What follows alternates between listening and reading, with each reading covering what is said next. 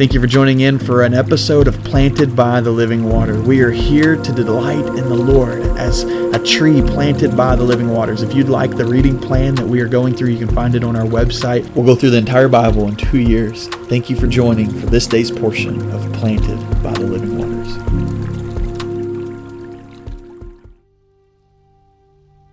Welcome to episode 130 of Planted by the Living Waters. Here we are on day 3, full 3 day of church camp. And so, I got some cool people here with us. And so y'all introduce yourself. So I'm Toby Jordan. I'm the bass player for Friendship Baptist, and I'm a worship leader at FCA for Cayuga, and I'm glad to be here. What grade you going in, man? So I'm going to be a junior. I love how 11th grade, yeah. I love how it's Jordan. Jordan. I always want to say Jordan. If you ever see his name, it's spelled like Jordan, but it's pronounced Jordan. Is that a Louisiana thing? They say it's a debate in my family, but it's a debate in your family. So some go by Jordan and some go by Jordan. That's a true story. That's hilarious. Yeah, it's true. Cool stuff. All right, and who else we got here? Hello, this is Jaden Rogers. I am the tech live stream, leader at Friendship Baptist Church. And I just graduated high school, and I'm currently pursuing a an associate's degree in business at Liberty University. Sweet. What he didn't tell you is he's 3 days late on an essay because he's at church camp. He opened his computer. I've been working on someone, but yeah, man. It's hard, man. It's hard. Oh, yeah. But you'll get it, man. You'll get it. All right, guys. So what we do with this is it's Planted by the Living Waters, and the point of this is every day we're in God's Word. And so every Monday through Friday we have a podcast that releases, usually just a couple minutes long, a little longer when we have guests on. But just to try to get us planted in God's Word. That's where we want to be. And so we're going through a reading plan that takes us through the Bible in 2 years. Today's reading is Proverbs 27, part of it anyways. And I want to ask y'all just a little bit about a couple of these verses. And so it says in Proverbs 27, it says, let's see here, verse 6, faithful are the wounds of a friend, but the kisses of an enemy are deceitful. So again, faithful are the wounds of a friend, but the kisses of an enemy are deceitful. Y'all talk to me a little bit about that. What do you take from that? It's wisdom here. And so.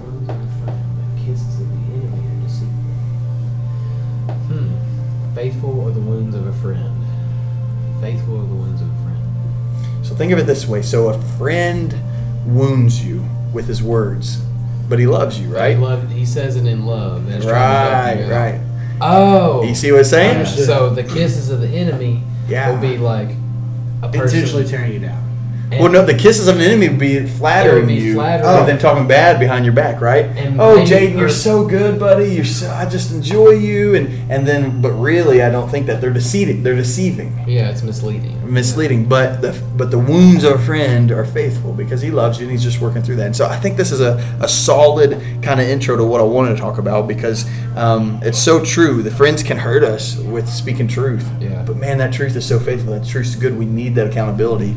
Don't listen to the ones. It's so funny when you have something wrong. The people we go to is not the ones that we know is going to tell us the truth. But we go to the ones that a lot of times that's going to say, no, you're right, exactly. You responded correctly, and when we know we didn't. Yeah. And so I think that's key. So with that being said, with that context, then comes that famous verse in chapter 27 of Proverbs, verse 17. It says, as iron sharpens iron, so a man sharpens the countenance of his friend. So as iron sharpens iron, we sharpen one another. So talk to me a little bit about that. I think it's pretty crucial for us as Christians and specifically brothers in Christ to be accountable to each other, to be faithful to each other, trustworthy, and be honest with them. Like the last verse, sometimes you got to tell some hurtful truths to help out a friend. Do it in love, do it graciously, do it biblically, but you grow in it, man. Yeah. I was going to say about pretty much the exact same vein where, iron sharpens iron. It says the wounds of the friend are faithful. As a church and being brothers and sisters in Christ, you have to hold each other accountable. If you see, like you said, obviously in love, but it goes back to that iron sharpens iron of like, we're in it together in this world. And you got to help each other out. Yeah. I think that's easy to see with peers your age, kids your age, youth in the same kind of category. But a lot of people listening to this every day, may not be your age. Maybe they're older. Maybe we have some older generations, middle generations, and even the older generations listening to this. How can they sharpen you? What advice could you give them? So from older generations, I'd say a lot of the people I talk to are older people, and well, it's easy to be older than me, but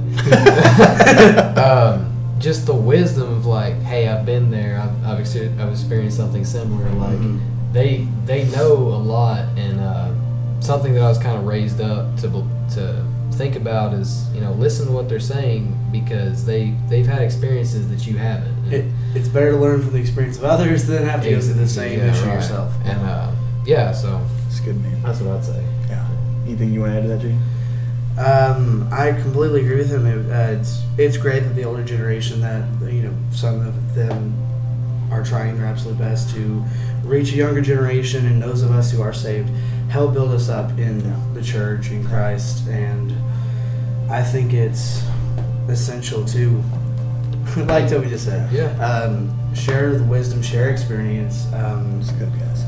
That's good. And I think that's been great with changes in style of music, and like we have a diverse. There's kind of an older hymn style stuff, and then the more contemporary, like My Jesus kind of thing.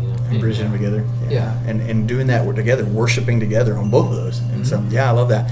Let me also add in there, really the most sharpening we're going to get is from the Word of God, because that's the two-edged sword, right? And so that's what's going to sharpen us.